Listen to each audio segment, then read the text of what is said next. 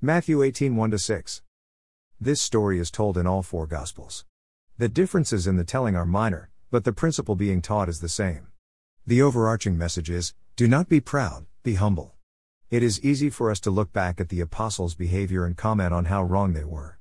It's not so easy to look at ourselves, in the present, and understand we sometimes act the same way. Following Christ is not about being first in line, or being in the inner circle of a ministry. It is not about being seen with there or that person, or how much authority we may have in the church. It's not about our greatness, it's all about our humility. Children naturally believe what you tell them. They are naturally trusting and understand their relationship to their parents. While they remain young, they remain humble. Our hearts are to remain as young as a child's, completely trusting God. God says it, we believe it. Simple trust and belief in the Lord will never be upstaged with theological degrees, or a string of letters after one's name. Of course, God uses smart and intelligent people, but in His eyes a pure heart is worth more to Him than the color of a parchment skin. To be humble is to be the smartest person on earth.